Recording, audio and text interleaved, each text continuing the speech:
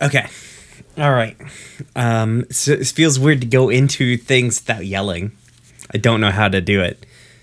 Okay. I got to get it out.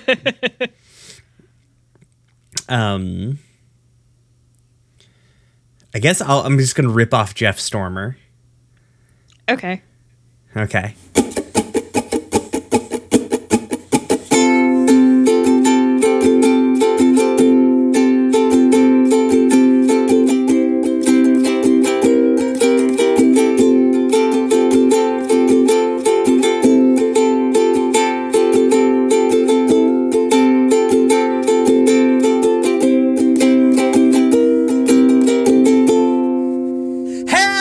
And thank you for tuning into Gay Space Rocks, a Steven Universe watching podcast where we watch Steven Universe Future. My name is Brian. I use he, him pronouns. You can find me on the internet for right now at Roomware Pod. And you can find the podcast on Twitter for right now at Gay Space Pod. With me, as always, is my New Year's baby of a co-host, August. Wow. Really? We're going with that? Hello, I'm August. You can find me on the internet at Harpydora. My pronouns are they, them, and I am refusing. I refuse. That is not what type of co-host I am. I refuse. All right. There's no cartoon news except for the news of a cartoon man getting so fucking owned by a teenager that he goes to jail. So that was sweet this week. August, what cartoons have you watched this week outside of Minecraft? We watched episodes 2, 3, and I think maybe 4 of Wednesday. Okay. And I'm still not sure if we're actually supposed to be like, okay, this is weird because I can't tell if I'm supposed to be looking at you or the phone because I always look at the mic. This is awkward. Mm-hmm. I can't tell if the narrative wants me to actually be rooting for Wednesday and thinks that Wednesday is really great for being as shitty as she is, or if I'm supposed to be laughing at Wednesday for being shitty and getting her comeuppance every once in a while. But it's cute. Okay. Danielle, what cartoons have you been watching? A lot of WoW cinematics. What? Just in WoW or independently on YouTube? No, in WoW. Okay. Because that's I haven't done anything except play WoW for like the last month. Okay, good. Well done. Mary, what cartoons have you been watching? I watched the Gummy Bears. I mean, that is a cartoon. And I've been watching Call the Midwife. That's not as exciting as the Gummy Bears, I think. What's called Midwife? Oh, that's that show. Explain that show. It's that show that's set like in the 1950s, early 1960s in London-ish. And they're midwives and they deliver babies to poor people. Like Not they do. Two poor people. They pick them up like DoorDash for babies. They don't deliver them to poor people. They deliver babies for poor people. Yeah, baby. They deliver the poor mothers of their babies and then give them back to them. Yes, very good. Okay, good. Okay. Good. Shannon, what cartoons have you been watching? The ones where I apparently correct people's grammar. I have watched some of the new Willow on Disney Plus, which I think that How much more have you watched past the first 2 episodes? The first 3, Okay. 4 episodes, and I like it based on that. It's not written like the original. It's not like a nostalgia piece. There's nostalgia bits in it, but it's more like written YA, and there's canon queer main characters. Mm-hmm. Did the writing even out? Like, you know how like they were like floating between like more naturalistic modern writing and like Willow of the 1980s? I didn't feel like that was the issue that you felt like it was. Okay, fair enough. It's fine. It's fine. Andrew, what cartoons have you been watching? No cartoons, but I mainlined all of Wednesday on Netflix. Okay. Counterpoint to August. Do you feel like you should root for Wednesday?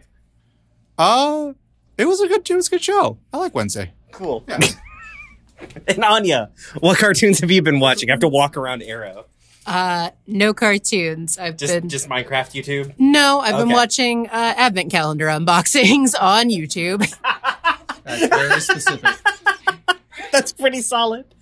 So niche. yeah. All right. Well, then I guess I'm going to kick this to past Brian to do the rest of this episode. Thanks, future Brian. So this week we are covering episodes 11, 12, and 13. No. Okay, well, we'll cover some other episodes, I guess, if you want, August. No. Little bit is trying to get on my desk. No, I heard the kabong. Yeah, as he bumped my microphone.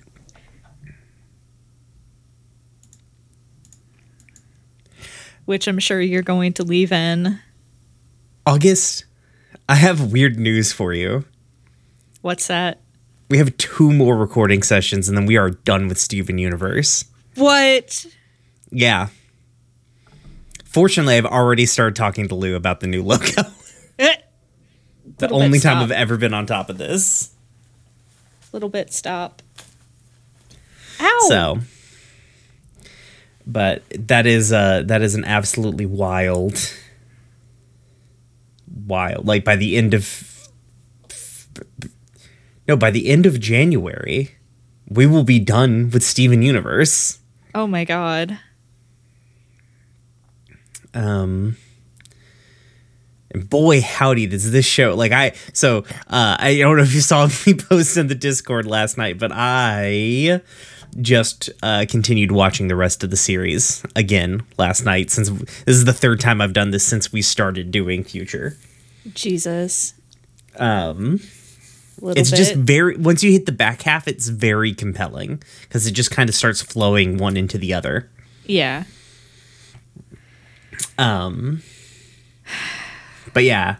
Anyways, this week we have episodes 11, 12, and 13, In Dreams, Bismuth, Casual, and Together Forever. Up first is episode... Just put him on the mic. Just put a little bit on the mic. He's rubbing up on the mic arm already. Point the microphone at him. Let's get Little Bit's opinion. Okay, hang on.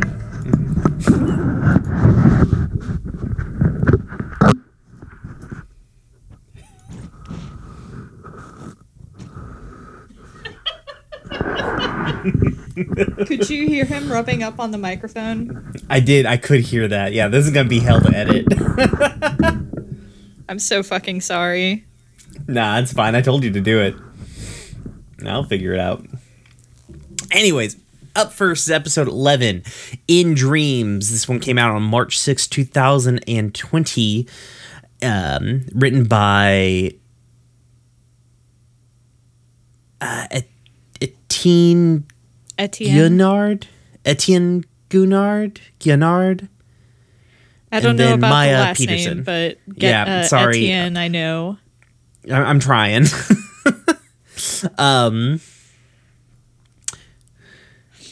Steven's dreams start broadcasting on his television. That's it. That's the official synopsis. Could be worse. The episode starts with Steven walking to the house at night, coming in from the beach. There's music and lights coming from the house. As he approaches, he's like, oh my god, the fucking war is over and finally I get to party. But then the door disappears and then the house disappears and then Steven falls into a void and then he wakes up. And he comments that he's been having a series of quote-unquote horrible dreams. From downstairs, he hears Peridot calling for him, and he goes down. And Peridot is here, and they're both extremely excited to watch the reboot of Camp Pining Hearts, which I don't think it's explicitly stated, but seems to be Steven taped it while he was asleep. I'm going to guess. Because it's crucial to the plot moving forward. So they start to watch Camp Pining Hearts, the reboot. They're extremely excited, but then they're extremely unexcited because apparently it sucks shit. It sucks so much shit. Fuck Rodrigo. And at the end, it seems as though like a part of Steven's dream got caught on the VHS tape. And Steven's like, oh man, my powers must be manifesting weird. And Peridot, ever the optimist, goes, Steven, this means that we can reboot the reboot by recording your dreams. We're gonna make you fucking lucid dream a new show for us to watch. And so they do. They sit down and they start kind of like writing out a reboot for Camp Finding Hearts, basically adding in a new character named Stefan, who is super cool and rugged and very muscly and basically just Steven's OC self-insert. The basic idea is that Stefan... It doesn't matter, frankly. The plot of the Camp Finding Hearts thing doesn't matter. I'm not even going to bother explaining it. Some shit happens. Anyways, Steven sits down to go to bed. He eats a big bowl of chili so he can have the most vivid dreams. And inside the Camp Finding Hearts dream, they set up an elaborate scheme where Stefan is going to help this guy hook up with some chick. While they are canoeing to where this chick is, Stefan and Rodrigo are talking, but shit starts getting progressively weirder as the diamonds begin to show up, and things just get absolutely wild until Steven finally wakes up.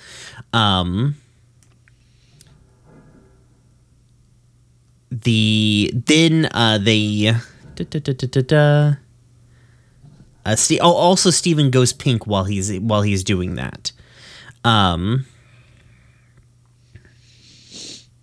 Steven, it doesn't quite work out, so they try to do it again.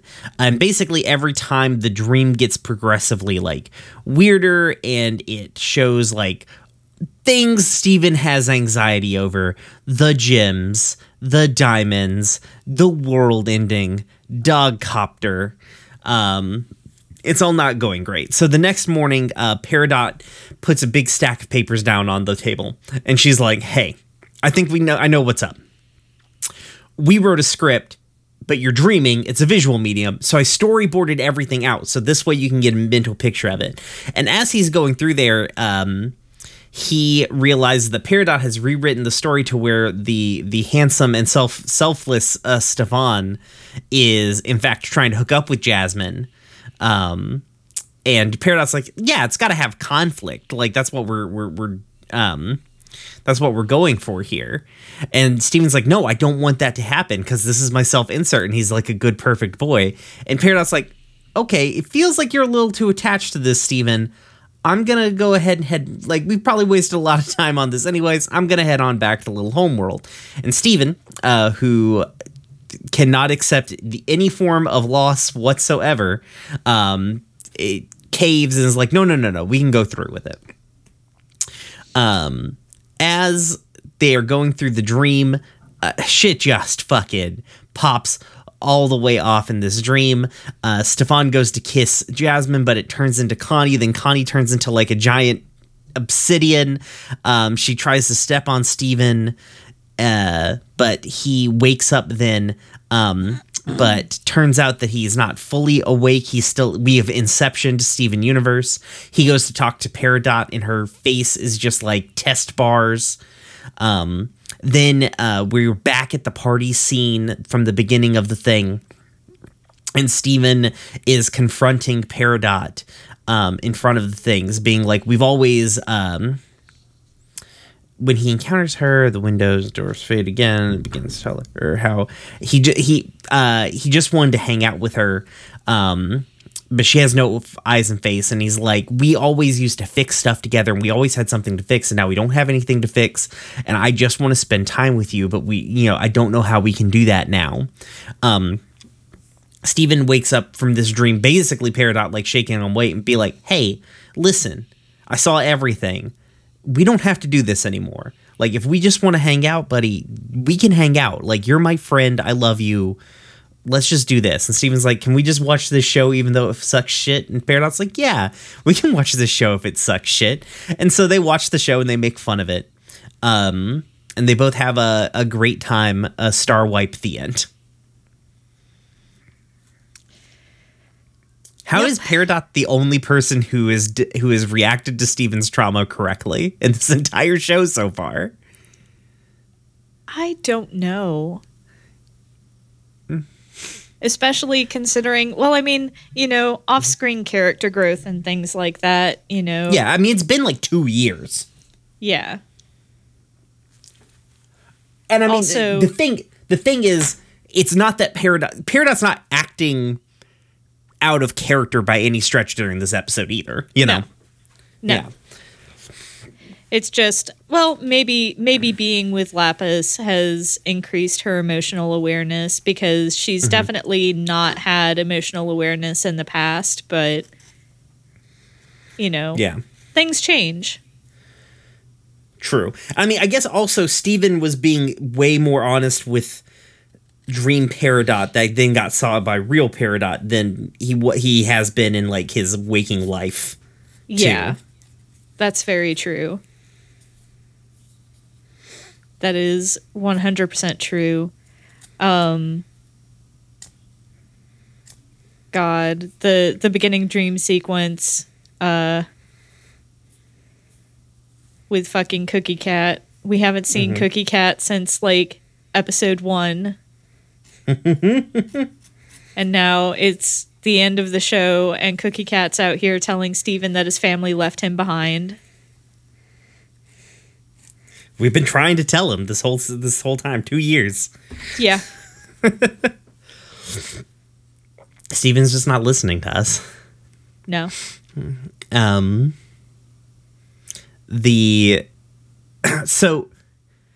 So Camp Pining Hearts is like obviously Degrassi. Oh yeah.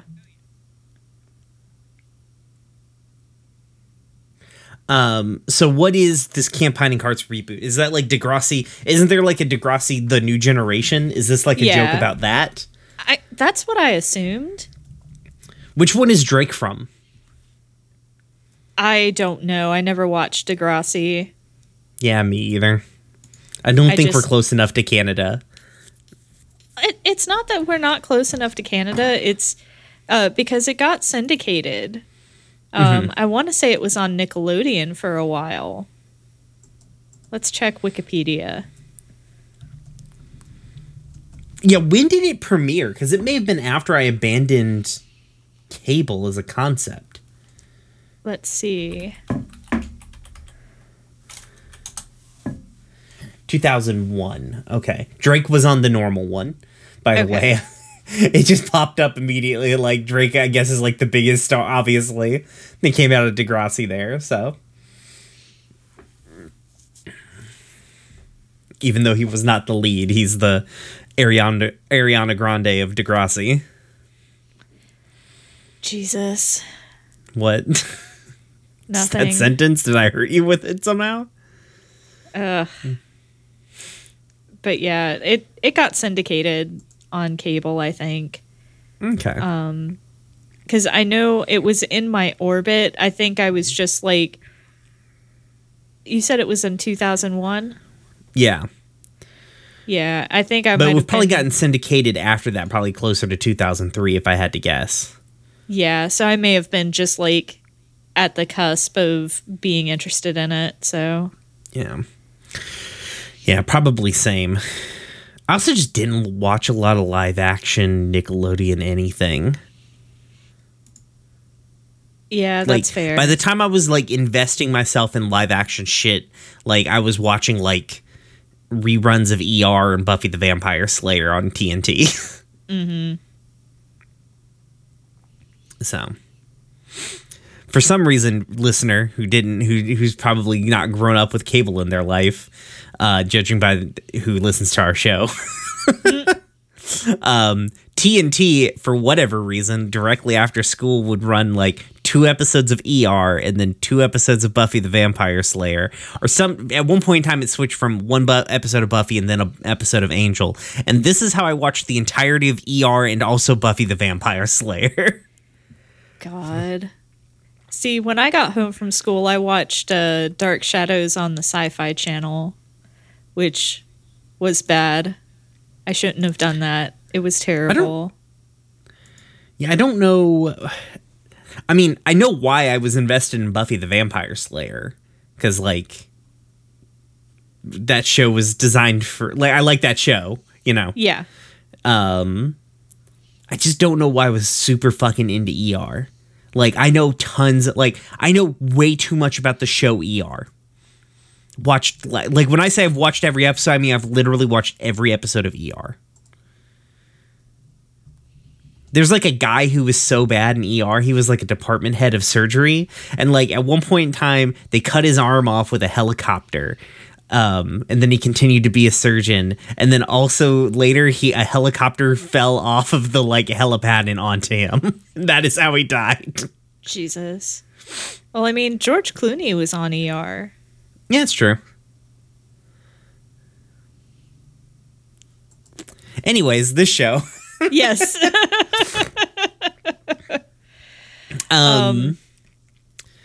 The cinema, like the art direction in this episode is so fucking good.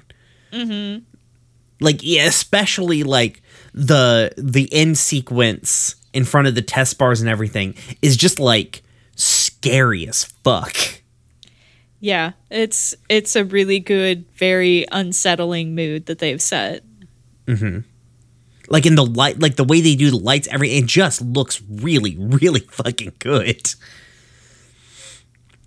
I do love Steven and Peridot, like team is very good. Mm-hmm. Mm-hmm. Also, did you think that when we started Steven Universe Future, we would get the Steven Universe self-insert character? I mean, I didn't, but I'm not surprised because Steven has a long history of like being deeply invested in media, and you know, the having of OCs, you know, self-insert OCs is not uncommon among people who engage with fandom the way Steven does, so I'm not at all surprised, although I spent a good portion of this episode being like, Steven, just write fan fiction like the rest of us. Come on.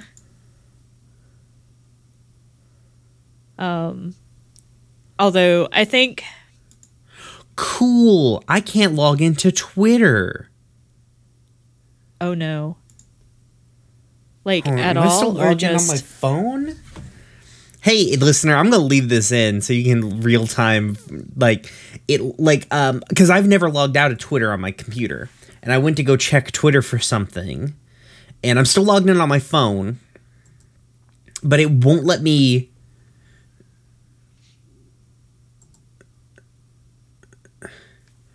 It won't let me log in. Like, it won't even let me enter my username. Up there it goes. This website is working extremely good. Anyways. Yeah. Nope. It won't let me log. Like, it's not giving me like a, you can't log in. It's just erroring out every time I try to log in. Cool. Good. Sweet. Love that. If you like our show, come join us on Discord. The link is in the description of this podcast. Yeah, because Twitter is a fuck. Truly. Anyways, sorry. So, but yeah, like they are such a fun combo, and I like Steven's this is definitely the evolution of the kid who dressed up like a bird in the main series to my hunky, the hunky, more muscly version of me, OC. Yeah. Like that is 100% the pipeline of fan fiction.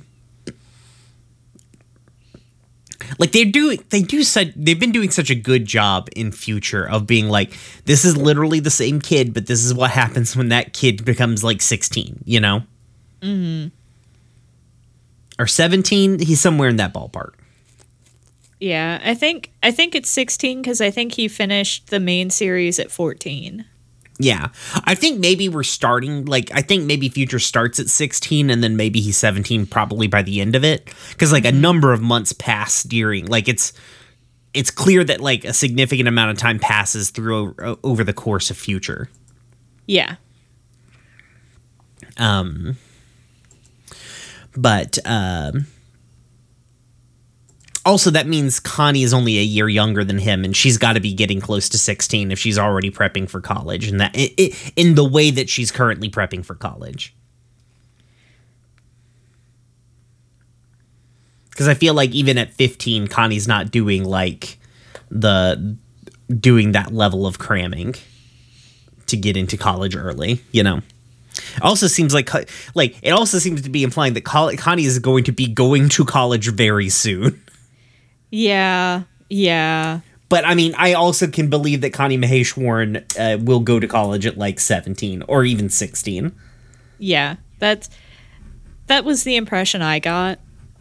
Was that she was intending to do like early admissions. Yeah. I don't know. It really feels like this show should be Steven and Connie are closer to 18, I guess. Mm-hmm. Like the way that they're portraying them, they don't feel like 15 and 16 years old. They feel like they're closer to 17, 18, you know? Yeah. But also that maybe like we wanted to write the characters at this age. But a show about literal voting age adults doesn't play for kids. Yeah. So anyways, I love how we're on a theme of Steven's private thoughts get aired out publicly, like without his input or consent. Like that's great. Mm-hmm. Though I mean, I guess in this one, it's at least less bad than with Cactus Steven.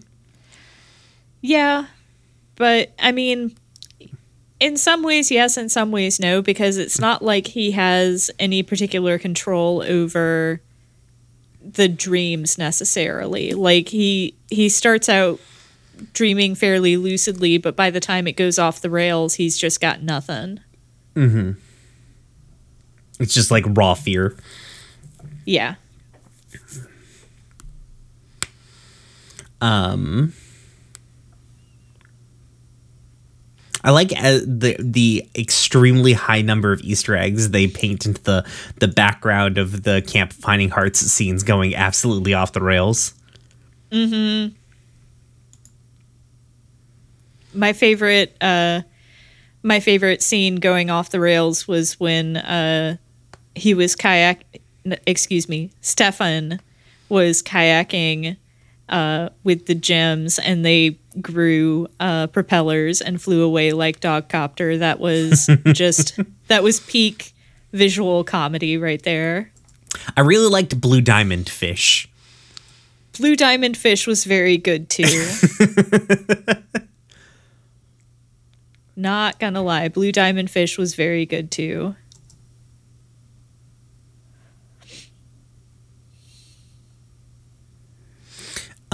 Also, we get Spinell mentioned as making sure that the movie is in fact canon. Yeah. I mean, she shows up in a later episode anyways. Like, it's not like they were ignoring her. Okay. Yeah, because, I mean, it did feel like it wasn't necessarily a canon movie. So it's nice to know that it is canon and Spinell does show up. Mm-hmm. Even though I have incredibly mixed feelings about, like, just her arc in general. What I will say is that there seems to be a significant amount of time difference between not just the end of the series, the movie, and then future, but between the movie and future as well. Because we learned that, like, things have changed significantly with Spinell and the Diamonds. Okay. When we go to see them. Not between, not the relationship between Spinell and the Diamonds, but, like, the Diamonds and Spinell have all gone through some changes. If that makes sense. It does. Okay. The end of this episode is also extremely. I feel like the end of this episode is extremely it's just extreme. Like, this is just a really well written episode that doesn't that, from an analysis standpoint, isn't trying. Like, Steven Universe Future is really moving out of the mode of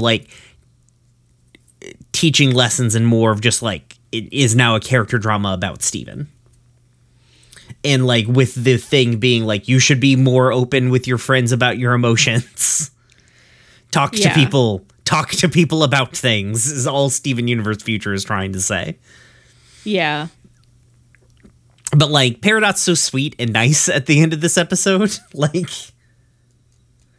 It's very good to see. Again, I mean, we're checking in with our characters. We're seeing how they've grown. And Peridot has grown. She is a person who now it does a better job at seeing the emotional states of others and being able to empathize and stuff like that.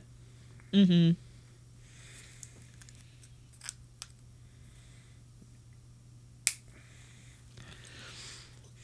Yeah. Okay. All right. Well, it's time to make this shit gayer than fuck. Yes. Yes. August over there chomping at the bit. Low key, I can feel the energy of I just want to move on to Bismuth Casual. I'm sorry. I can feel it. I can feel it coming off of you through the microphone. You know who I am as a person. Mm-hmm. Episode 12, Bismuth Casual, also came out on March 6th, 2020. Written by Lamar Abrams and Mickey Brewster. Official synopsis: Pearl invites Bismuth to the roller rink for a lesson on how to forge human relationships. No. I mean, that happens in the episode, but that is not what the episode is about. Yeah. The episode picks up with with Bismuth, Pearl, Connie, and Steven all in the Dondai. They are listening to music on their way to the Skylight roller rink. On their way there, they also listen to a song that Connie really likes, and then also a commercial that Pearl really likes, just going on full mom vibes. And also there's a number of scenes in this just alone in the first 30 seconds of this episode where I was shouting gay at my television. I in fact recorded a selfie video of me in front of many of these scenes going gay last night, but it's too dark to see, so I didn't send it to August. Jesus Christ. Once they are at the roller rink, Bismuth is really enamored by the the actual act of roller skating, and Pearl takes Bismuth over to meet some of her human friends. I don't remember any of their fucking names. Not even a little bit, but they're just some human people that Pearl knows, and Pearl gives Bismuth some advice, and toilet paper, being humans love this stuff. Meanwhile, Steven and Connie are getting ready to go. Steven has never skated before in his life, and they bump into a couple of Connie's friends from cram school. Steven tries to be a normal human and fails in this interaction. Seeing that Steven is floundering, Connie changes the subject and gets everyone out to go skate with her, but Steven is struggling to even just stand up. Connie offers Steven some help to help him skate, but he denies it and says he'll catch up with her. Just go hang out with your friends. Go have a good time, says Steven. I'm totally fine. I'm not having any kind of issues. Bismuth immediately is fucking phenomenal at skating. She's so good at it. The humans are like, "You're so fucking cool, Bismuth," and Pearl is like, when humans love to exchange phone numbers, I don't think Pearl still understands how they work. Then she goes away to make more human friends by handing out toilet paper like a weirdo. Steven makes a successful lap, sort of the rink. Connie stops for a bit to check in on Steven, asks if he just wants to hang out. She doesn't have to skate. She just wants to hang. Steven's like, no. You're studying all the time. Go have fun with your friends. Steven keeps insisting that she goes skating, and just give him a moment. He'll be okay. Bismuth stops by and is like, hey, Steven, what the fuck is up with you? And Steven's like, Bismuth, I don't think I know how to fucking talk to human beings anymore. And Bismuth is like, huh, weird. Well, here's some toilet paper. And he's like, I feel like I'm drifting away from Connie. Like, you know, back when we had the same fight to fight, it was so much easier because we had this thing in common. But like, as we've gotten older and we, you know, things have become peaceful, we don't know. It's hard for me to figure out how to do this relationship without like the struggle happening. He's like, I don't even know if she's my best friend anymore. And Bismuth is like, hey, listen here, motherfucker. Connie wanted to come here with you. She wants to hang out with you, and you need to go hang out with her. And also during this conversation, Steven's like, well, why did you come here, Bismuth? And Bismuth is very clearly has a crush on Pearl and says some very nice things about Pearl. But after the pep talk, Steven's like, yeah, I'm gonna go talk to Connie. Bismuth's like, fuck yes, you are. And she just like throws his ass out onto the fucking roller rink. And Steven is triumphant for about 14 seconds before just face planting. Connie comes over to check on him. And Steven kind of like blurts things out. He's like, I feel like we're going apart. Like, I miss you, basically. Like, I feel like we're drifting apart. And Connie is like, she comes up with a great plan. As Sour Cream announces that they're going to, I guess, crown the best skater of the night or something, Connie and Steven fuse into Stevani, and do like a skate dance routine to the song that Connie really likes. Meanwhile, Bismuth and Pearl are canoodling. They obviously win because Stevani is the best at everything, and they get to pick the next song. And so Steven and Connie pick that Cam's Camshafts jingle that Pearl loves so much. Everybody is very cute and coupled up. Star wipe the end. Oh, boy. Yeah. You would think that they couldn't make an episode gayer than the gay wedding, but goddamn if they just did. Yeah. There's just so many like very intimate shots of Pearl touching Bismuth that are like very clearly made by some queers. Yeah, like Pearl just casually undressing Bismuth. Just undoing her buttons like it's nothing. Like, Jesus Christ, Pearl. The thing that like, Pearl finished her character development by the end of the season, so she spent 2 years getting game. Yeah. Well, she didn't spend 2 years getting game. She had it, because remember all those phone numbers that she had true, yeah. in the main realizing series? her level of game. Yes. Yeah. I do really enjoy the Pearl Bismuth interactions, though, just in general, because it was very clear during the main series that they were close. Mm-hmm. Or they had been close during the war. Right.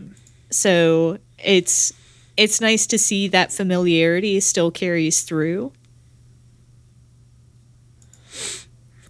It is, it's really, really nice. And like, they're just like, very, like, the thing I really appreciate is that like, Bismuth is not opining for, it decidedly feels like this is not like an old flame that Bismuth has been carrying. It's like Bismuth is now like very attracted to this like new confident energy that Pearl has, you know, like is now like is very, you know, into this kind of self-actualized version of Pearl. Yeah. Which is very nice. Like Pearl finally is going to get her a fucking good girlfriend. Yeah. And it's like when we first met Bismuth, like she and Pearl, you know, she was like, whose Pearl is this? And Pearl was like, nobody's. But now it's like, you know, at that point, she was still Rose's Pearl at the end of the day. But she's not, she's her own person now. Right. And, like, I mean, and also it's the shift that, like, I don't think Bismuth was thinking about, like, relationship things while fighting the war. Like... No. And when she first came back, she was in war mode, you know? Mm-hmm. Yeah, because for her, the war had just happened, like, 5 minutes ago. Right. And then even after that, there was the wedding, and then the diamonds are fucking here. Like... Yeah. So it's, like, also partly Bismuth, like, being able to, like, come to realizations about her own self. And, like, Bismuth transitioning into peacetime way better than almost all, like, than Steven, for sure. Like... Yeah. But yes, they're very cute. Pearl, very oblivious still, somehow. Yeah. Yeah. Although I love the fact that Pearl gets hung up on the Cam's camshaft jingle is absolutely sickeningly cute. It's true. Pearl continues to have the biggest mom energy of any character in the show. Yes. 100%. Although it made me think of Demolition Man. It's like, you know, the radio stations being mostly commercial jingles. It's like just very entertaining to me. I'm not sure that was a reference that they were intending to make, but it did put me in mind of that. One of the humans that Pearl, like the three humans that Pearl introduces Bismuth to, the one with the blue hair, is very obviously wearing a Bad Brains t-shirt. I just wanted to point that out. I am unfamiliar. Bad Brains is like an influential punk band from like the late 70s, early 80s in the DC scene that like spawned what would become like the DC like branch of hardcore, and then thus like creating emo and post-hardcore and so on and so forth. Ah, okay.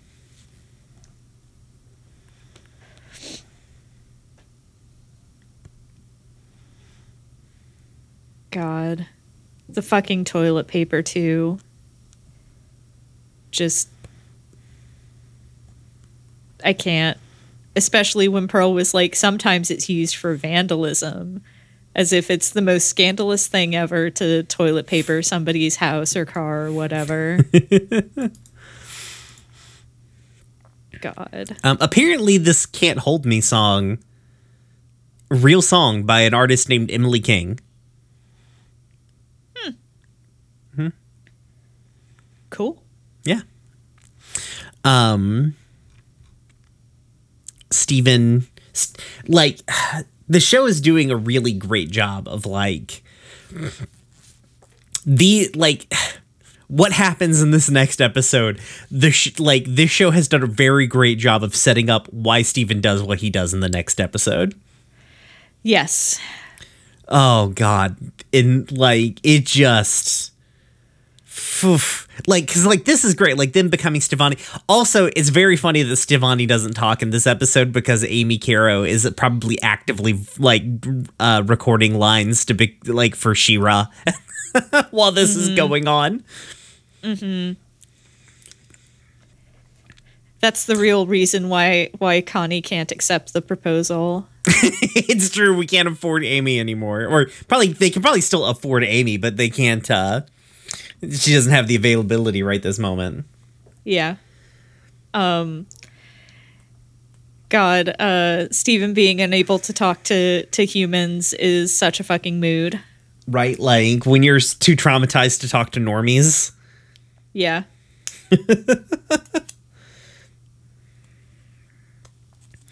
Oh, go on, sorry. Love to say things that seem completely normal and have the other person I'm talking to be like, Yeah.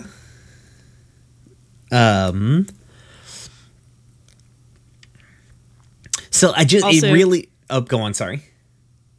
Sorry. No worries. I was just going to say also Steven is me on roller skates. Like that's exactly what happens to me on roller skates. It doesn't matter how much I try to practice. So Yeah, I can't use the quad skates. I can like muddle through with rollerblades. No, I it mean, not doesn't- anymore. My knees are too bad to rollerblade. yeah. But we're fucking old. August, fuck this shit. I know somebody who's older than me who skates regularly, like, you know, and she has a great time doing it, but I don't. Goddamn witchcraft.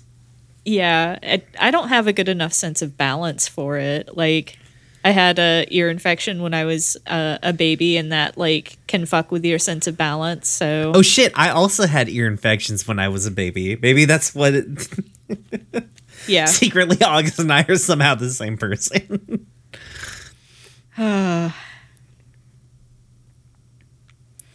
Anyway, I kept talking over you.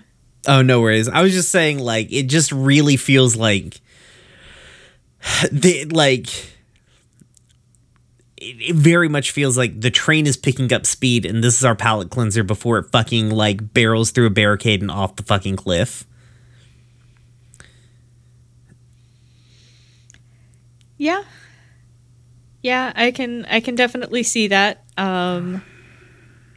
This is part of the idyllic train ride where we're going through the countryside. It's very, very lovely. We don't see the bridge out warning ahead of us.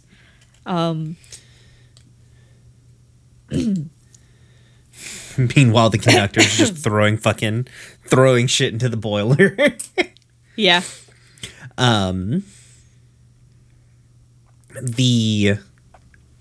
The skate sequence for Stevani is they are just wilding off. They're like, we're just gonna do anything.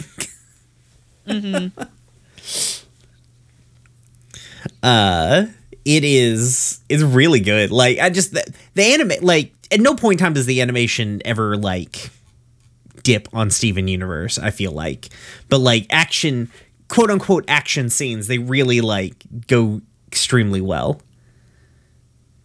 Yeah. Yeah. Oh my god.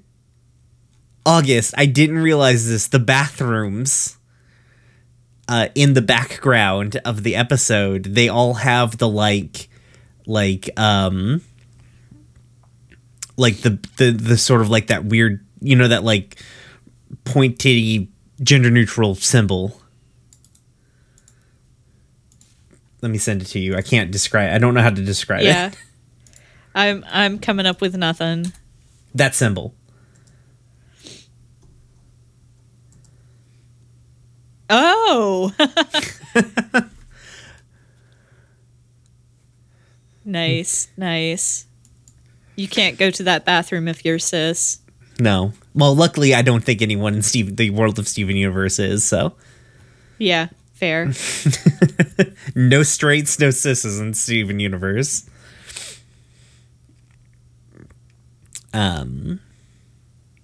Also, this episode is very coy right up until the next episode. This episode is still pretty coy as if are Steven and Connie actually still dating or what the fuck is going on. Because they keep referring to him as friends, but she like kisses him in the movie, like on the cheek, but you know, still kisses him. And they just keep referring to friends. I'm like, you could just say she's his girlfriend. I don't know why they're so avoidant of this. I mean, I don't know. I mean, they're being friends and like being in. I know it's different things, right? I don't know that Steven knows that he's Connie's boyfriend. I feel like by next episode, he's very aware of it.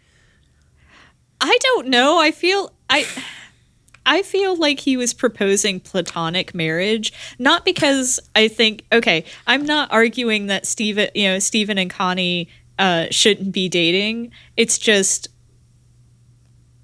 Steven was I don't know. As somebody who's like been oblivious to my own feelings and things like that, I get heavy vibes of Steven just not knowing exactly how he feels. And it's just like he leaps to the conclusion of the proposal in part because like his model for marriage is Ruby and Sapphire, and you know, they're encouraging him to do the thing. I don't know.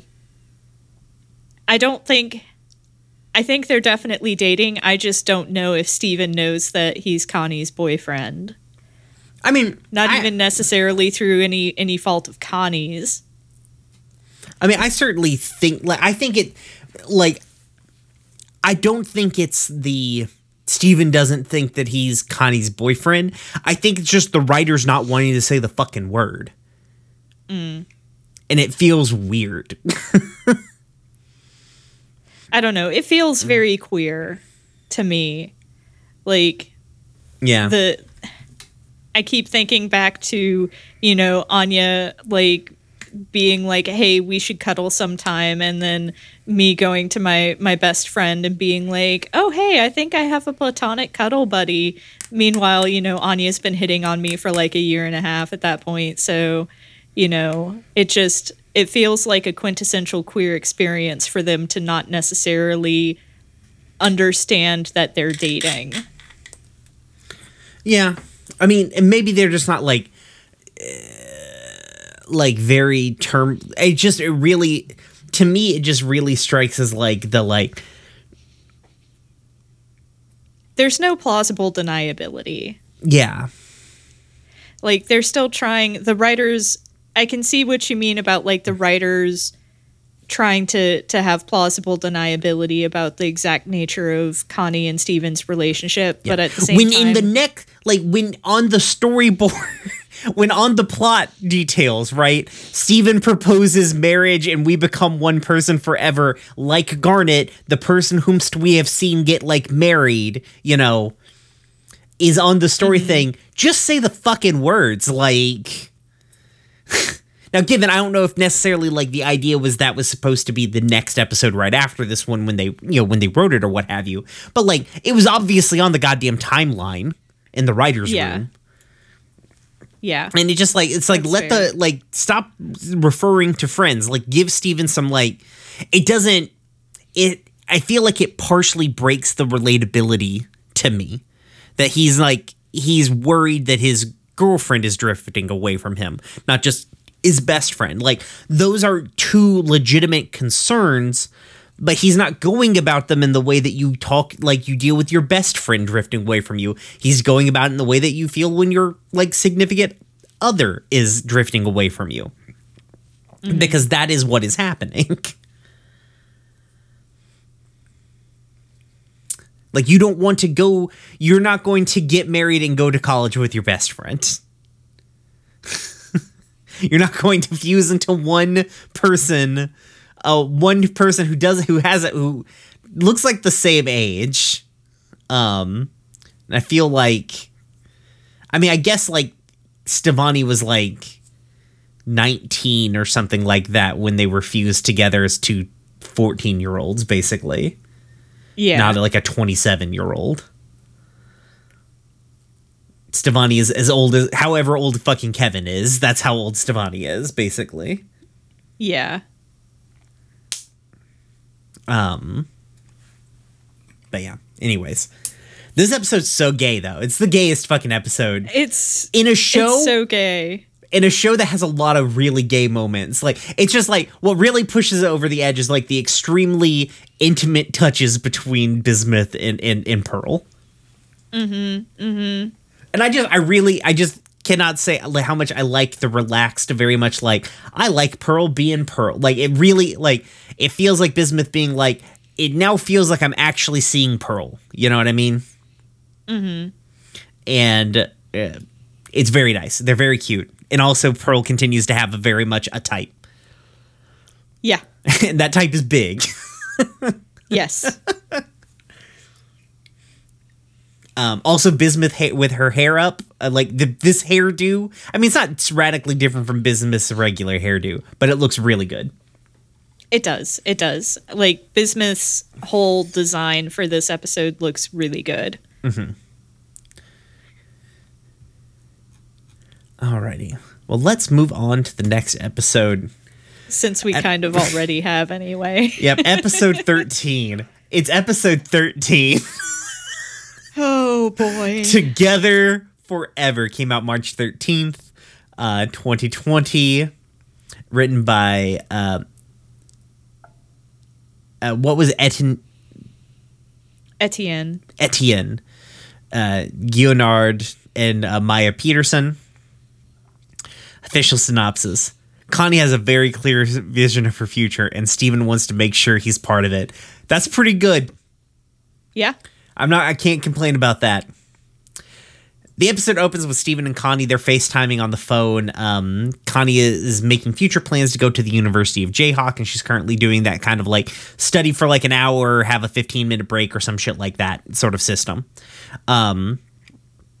After they get off the phone, Steven is looking at this brochure for the University of Jayhawk and noticing how far away the college is from Beach City. Steven turns pink over it. Steven heads downstairs where he notices Garnet is about to leave, and when he asks for some advice, she suggests that he reach out later, and then she unfuses because Sapphire and Ruby both have other stuff that they need to do. Sapphire goes off to her, like, I guess, divination future seeing class. And Ruby's like, all right, walk and talk with me, big guy. Ruby is doing some kind of scouts program with Lil Larimar, one of the Quartzes, and Onion. They are trying to sketch nature. It doesn't matter, but I did need to mention that Onion is in this episode. He's also taking classes at Little Homeworld. Onion is a gym, confirmed. He asks Ruby, Steven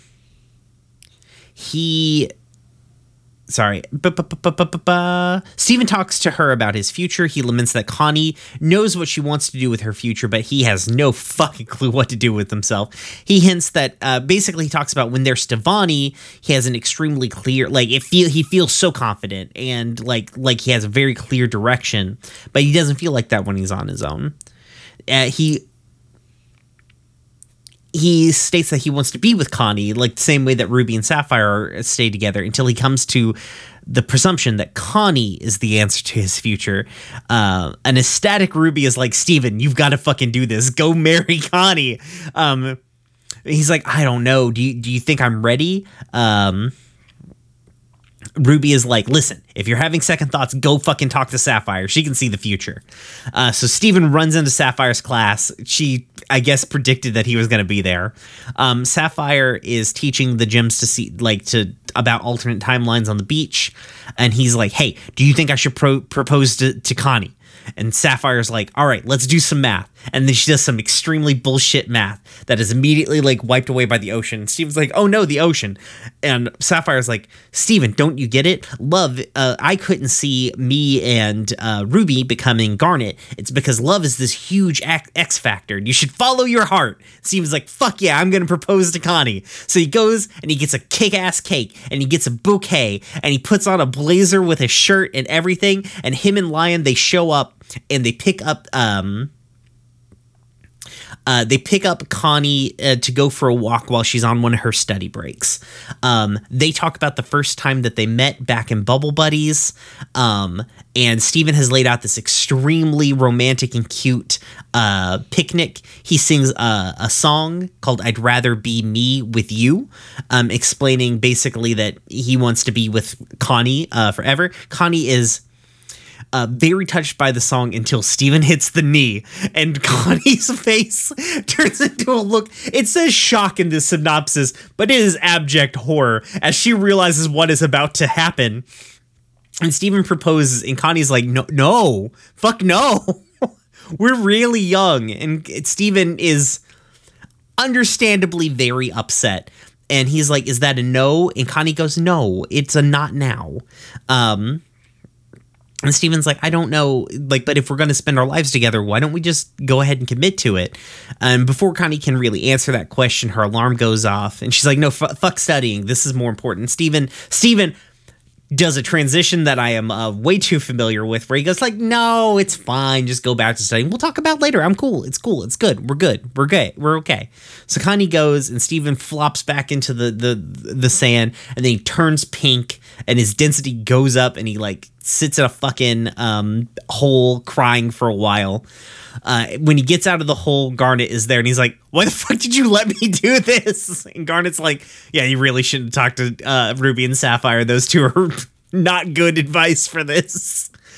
And he's like, well, why didn't you talk me out of it? And she's like, there was no future where you didn't do this, my dude. And Steven is extremely upset. He makes some kind of like offhanded accusations about Garnet. This is kind of half Garnet's fault by being basically a perfect relationship. And he goes to eat the cake, crying into his cake. Garnet sitting there with him as we star wipe the end.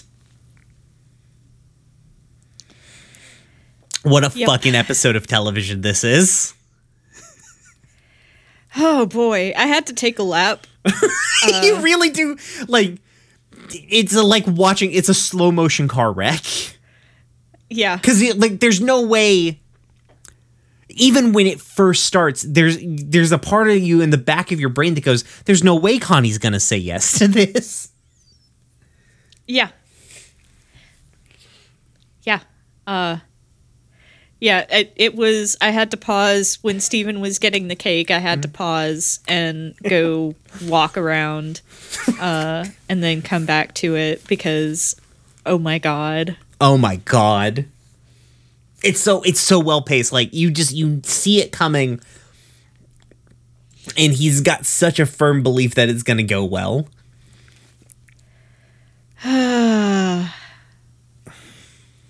Yeah. Oh my God. Yeah, it was a lot. I did deeply enjoy the way that they chose to underscore that Ruby and Sapphire do choose to be their own people some of the time, and they have interests outside of each other. Mm-hmm. And as much as they love being Garnet, they can't always be Garnet, and that's fine. Right. And it's building off of the whole reason why they even did like the marriage thing at the end of the previous season. Mm-hmm. Like, it's very good. It shows well. Also, like, they're very cute in their little, like, Ruby in her little, like, scout outfit, and then Garnet in, I guess, like a Garnet wearing that scout outfit before unfusing into Ruby and Sapphire. Yeah, it was very cute. Like, listen, Ruby and Sapphire, they're adorable together. I love them quite a bit. Fuck them this episode. Yeah. I mean, they really do want what's best for Steven, but also they're just too hopelessly enamored with each other to be able to see that different people would and should and could do different things than they did. Yeah. Do you think Steven did still get that proposal merit badge? I mean, he did do the thing. It just wasn't successful. I think he would have burst into tears if Ruby tried to hand it to him.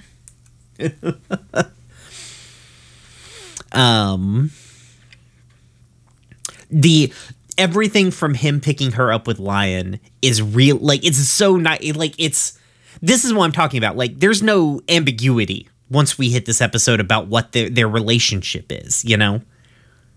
Yeah. You don't walk along the beach in the middle of the night holding hands with your best friend.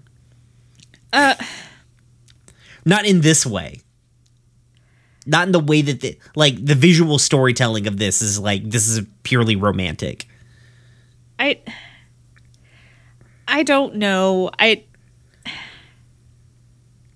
feel like there's room in here for a queer platonic interpretation. Like, I don't know.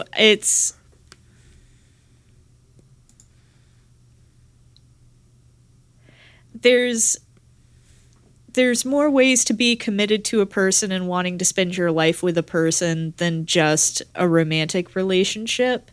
And I think there's room for interpreting their relationship in that way. I mean, now that's fair, but I don't feel like the visual storytelling of the episode is saying that. Like from the color palette to the way that the little picnic is laid out, like to all of the blushing.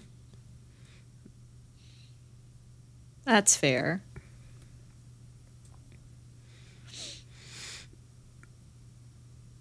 Because there's so many flowers. There are a lot of... What color were the flowers? Orange and white. I'm looking at a screenshot of it right now. Okay. Also,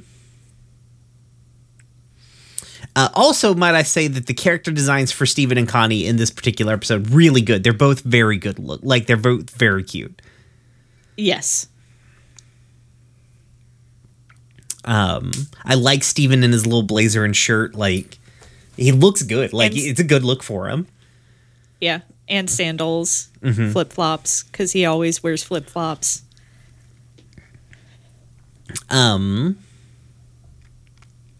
The song is also really cute. Like, it's a really cute song.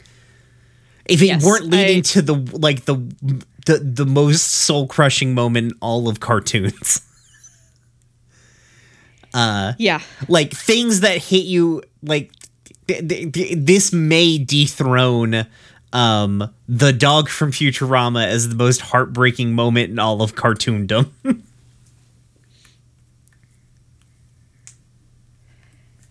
Yeah, it's a lot. It's a lot. I mean, like, the thing is, I'm glad that they do this in this way. Like, it's because this is a show that's aimed at an audience that is whatever age Steven is. Mm-hmm. And this is a great, like, you can be very, very much committed to somebody, even at this age, you know? And there's a lot of, like, there is a lot of external pressure when you're around the 16, 17 years old that you've got to fucking have your shit figured out. And this is part of that. Like, you are old enough to make adult decisions, but you don't necessarily have the tools to make all of those adult decisions correctly. Yeah. And watching Steven royally fuck up here is very good to give, like, and like the way that Connie, like, lets him down easy. Like, I do like that they paint that Connie is just like, is horrified. Like, not just shocked, but like there is a look of, like, fear and recoil on her face when they cut from Steven hitting the knee to her. Yeah. That is great, because of course Connie would react that way. She is Connie Maheshwaran, future president of the world. She's not going to get married at 15.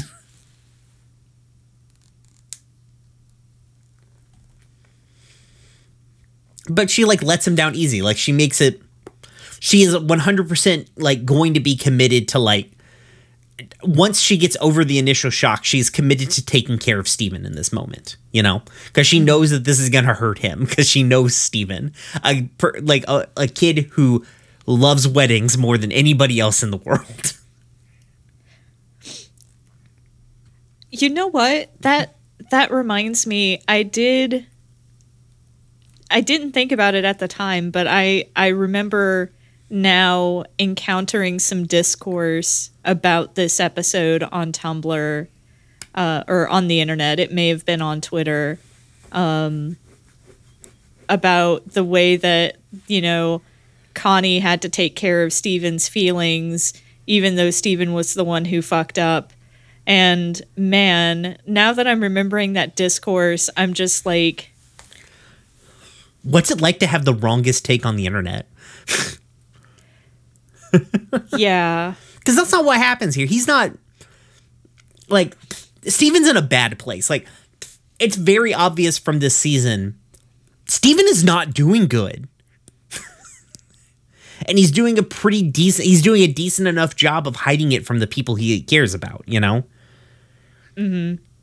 But, like, he's not doing well.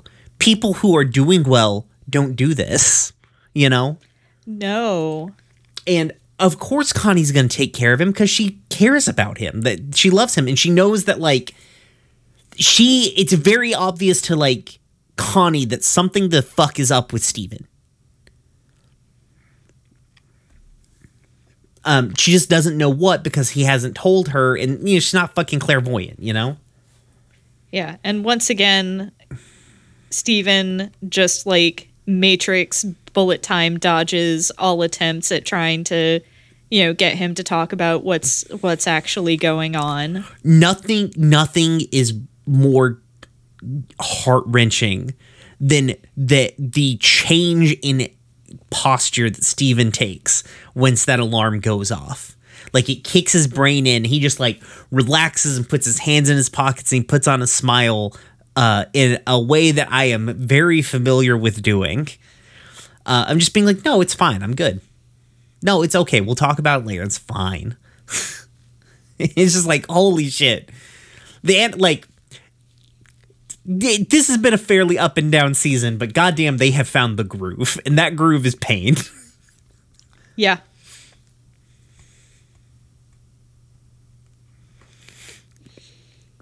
But I mean, I think people are, like, again, like, that comment really makes me think that, like, people don't, I feel like the Steven Universe fandom doesn't, like, generally, like, I know that Future is not, like, well liked amongst, like, the broader fandom, but not for, like, the reasons, like, I would say that it like, it's obvious it's not my favorite season of Steven Universe, but it's almost my favorite season of Steven Universe. Like, it's because it's up and down in the first half. If it was, like, this consistent from, like, episode 1 forward, this would be, like, the best episode of the best season of any cartoon show. It should have only been half as long, is probably what actually needed to happen. Yeah, it should have been a mini-series. Yeah, it should have just been, like, 10 episodes or some shit like that. Though, also, like, if you look at the writing room, we see more writers who were writing on season 1 or on the main series in the back half of Future. So maybe they were just on different like, they had, you know, moved on from Steven Universe because they had gotten canceled, and then maybe came back, and, like, that could be something that goes along with it. I don't know. Like, you have more people who are more familiar with the character, like, have, like, this deep familiarity with the characters. I don't know. I haven't read much about, like, what the production was like on Steven Universe Future. I don't know if that information is out there. But yeah, like, I don't think that the fandom was prepared for Steven to be wrong, like, for pretty much this entire season. Yeah, I think that's fair to say. But it's very fascinating to watch somebody who had to be the reliable one for that whole time. Just eventually you can only carry a weight for so long. Eventually you fall apart. And it's I find it personally very compelling to watch the hero fall down in a just like a bone-crushingly real way. Yeah. And I mean, I do deeply enjoy the kind of stories that pick up after the world-shaking events and show, like, the kind of reactions to that sort of trauma. Right. That's why secretly, you know, season 6 of Buffy the Vampire Slayer is the best season of Buffy the Vampire Slayer.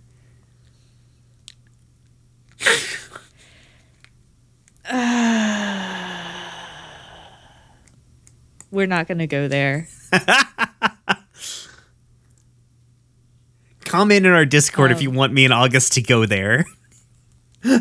I'd have to rewatch. I would have to rewatch seasons 5 and 6. No, to just build my go with your argument gut, again. August. no, I don't want to just be like, it's bad and you should feel bad, because I want to have actual, like, examples of why the writing on that season was shit. Now, the concept of that season could have been great. I feel like season 6 is okay, it's not the best. It's like, I really like it. I feel like it's underrated. Especially because season 7 is legitimately just, like, not very good. Yeah, season 7 isn't good. Season 6 had a great concept, and I was deeply frustrated by what I viewed as very poor execution. I feel like and I can pinpoint the writer that I think is the problem, and it was Marty Noxon. I was gonna say his name is Joss Whedon. I mean, Joss Whedon in general is just a shitheel, but everything that Marty Noxon touched was awful. Like, it's really... It's fascinating to me that even as somebody who's not particularly savvy in the production of TV shows, I could easily pinpoint, this one writer is the problem. Yeah. I mean, arguably Buffy should have ended at season 5, and then everything they were gonna, like, all of the good concepts that they had for season 6 should just happened in Angel. Like, they could have gotten away with, like, having half of a season of Angel dealing with the fallout from that. Because, of course, he would be dealing with the fallout from that. He's Angel, you know what I mean? Mm-hmm. But, anyways, this show. Yes. Not... Yes. What if... Not Buffy, what if not after we get done with Degrassi. the Owl House, August? What if... No. I can't go back there.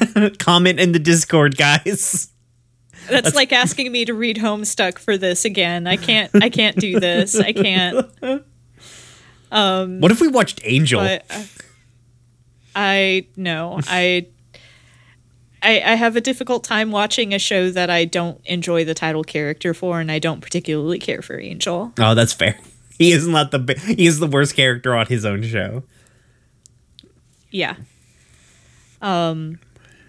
But yeah, the gag at the end of Garnet being like, you're not going to feel any better if you eat that whole cake, and Steven being like, I'm going to do it anyway while stuffing his face, is a very good gag to end the episode on. Yeah. I mean, I also like the, like, being like, why didn't Garnet save him? She's like, because he was going to do it.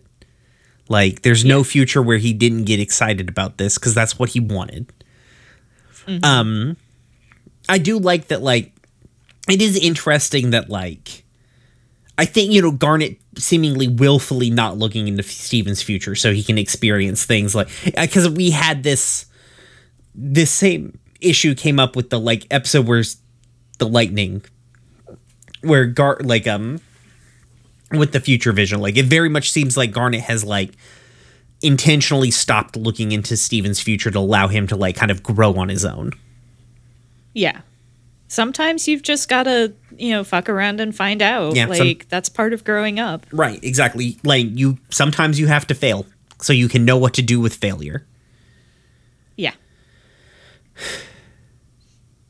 But yeah, fucking this is the most, like, even I've watched this episode a number of times, even already, and every time I'm just like, I gotta, like, you just kind of gotta pause the episode and just, like, take a lap. You're like, oh, fuck. Oh my god. Yeah. They load this gun heavy. Let's go. We actually have questions. We're going to remember this time we did it. Good for you and me, August. Yes. It was less our intervention and more the intervention of our dear listeners who remembered for us. It's true. Sean in our Discord posted this really great art of, like, Bismuth and Pearl being Karens and hoarding toilet paper. It's very cute. It is by very an artist cute. named Vega, at Vega on Twitter, if your Twitter is working, where mine is not.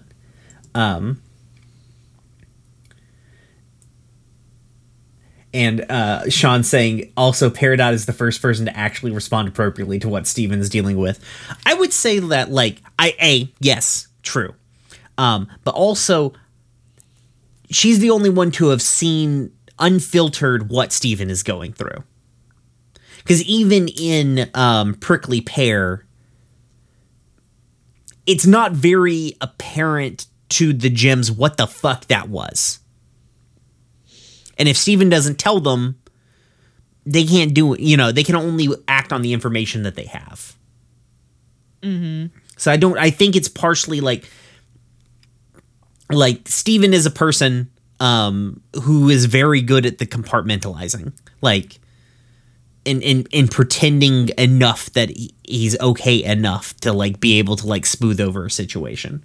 We see it in this episode where he like changes his whole posture. He's like, no, it's fine. And it's believably, like if you're in that moment, you would believe that he's fine.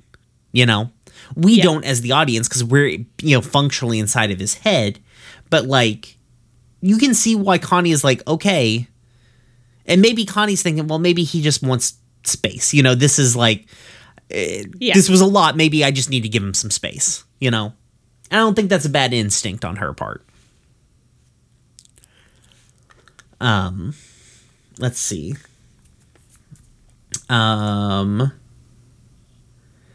Izzy says, so Bismuth, huh? Yes. Yeah. Uh-huh. And then, okay, but seriously, the way Pearl has just decided being friends with humans is a thing that she can and will get a good grade in. Absolutely amazing. I love the way that that is phrased. Can, will, and seemingly does get a good grade in being friends with humans. It is evidently a normal thing to want and possible to achieve. I can no longer comment on Izzy's comments. Izzy's a low-key, August just kind of don't unspoiler anything Izzy wrote. Okay.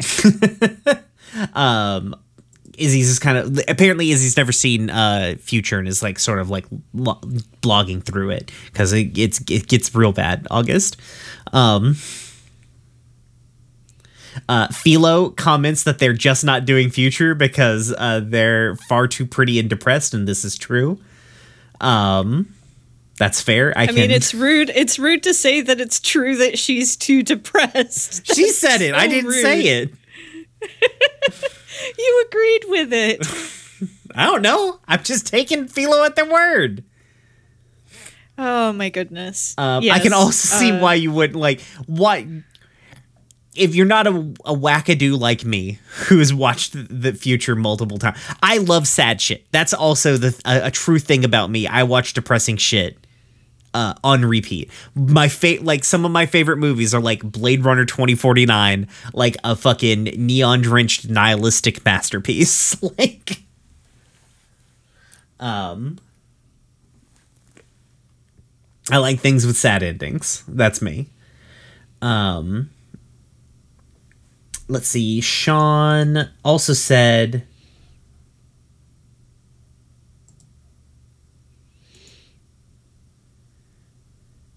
that it's nice to see the gyms actually respond appropriately to what Steven is going through.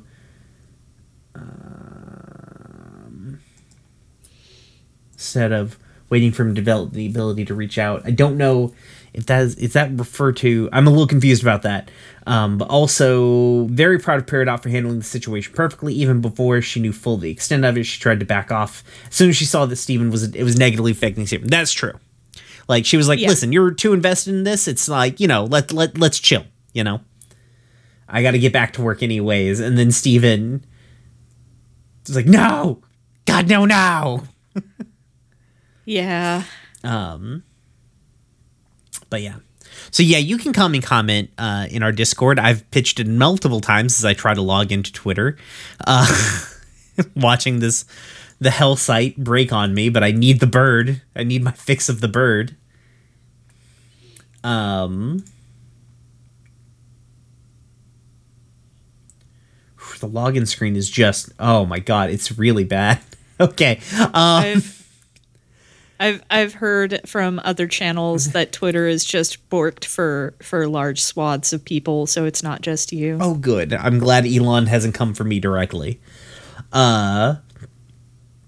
I would fight him in a fucking Waffle House parking lot and win. Yeah. I want it more than he does, frankly. So next time we are covering episodes 14, 15, and 16, Growing Pains, Mr. Universe, and Fragments. This is our penultimate episode of Steven Universe Future. We probably need to think of some like big kick. I don't know what we should like, what kind of shit we should shoot about in the finale.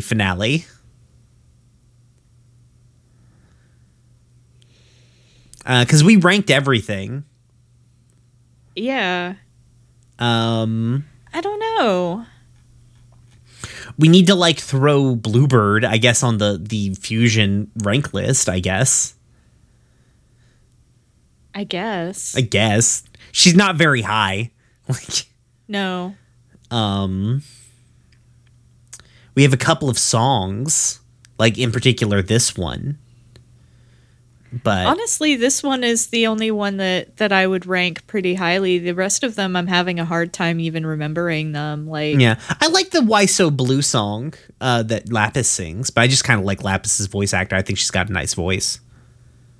Mm-hmm. Yeah, give us some ideas if you want to see us do some shit. If there's something that we didn't cover in our last one, give us a holler. Or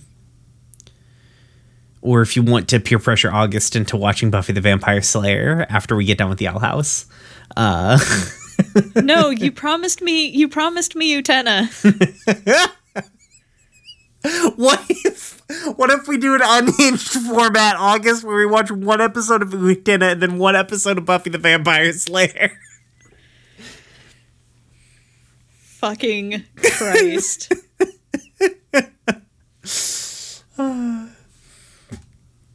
But coming up, we will be watching the last, like after we get done with Steven Universe Future, we will be watching the last Evangelion movie, Neo Genesis Evangelion 3.0 plus 1.0. You cannot whatever.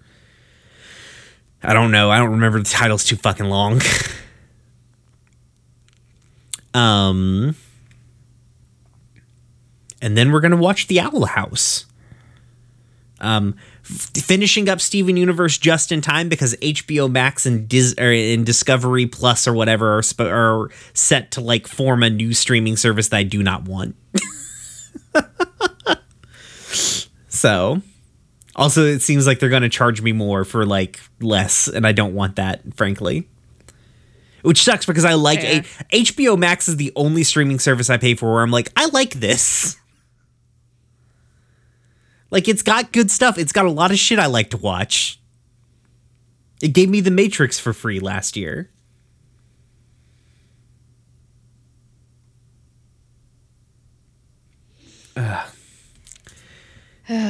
Anyways. Media is a hellscape. Truly. Anything coming up, August? When does this come out? Next week. Next week. Uh-huh. So, yeah, as of the time that y'all will hear this, FTL has embarked on its newest journey, which is going to be Follow the Leader Presents Pathfinder. We're doing a little mini campaign with Zachary GMing and a bunch of all new characters. Also, Anya is there. I love Anya's character very much. You will hopefully have heard it, but if not, go listen. I know it's not what we usually do. We decided we wanted to take a break from the usual, branch out, stretch our legs a little. That reminds me, I was talking with Joan, and Joan gave me like a whole list of indie wrestlers you could possibly reach out to for guests. Nice. So hopefully we can get Joan and Mission Control back on for the Owl House. That would be fun. But yeah, so good times. Good times are being had by all. Hopefully also you, dear listener. over in Roomware Podland, we're about to start. Like, it took last week. I took this week off. I'm gonna try. Might take next week off too. This time, this particular 2 weeks is like not great for my ability to edit the podcast. Yeah, fair. But we're gonna get into like a group, like a main cast thing that is extreme, like ends in the most cinematic way, that like the most TV way I've ever ended a fucking show, and it's very good. I'm excited. Yeah.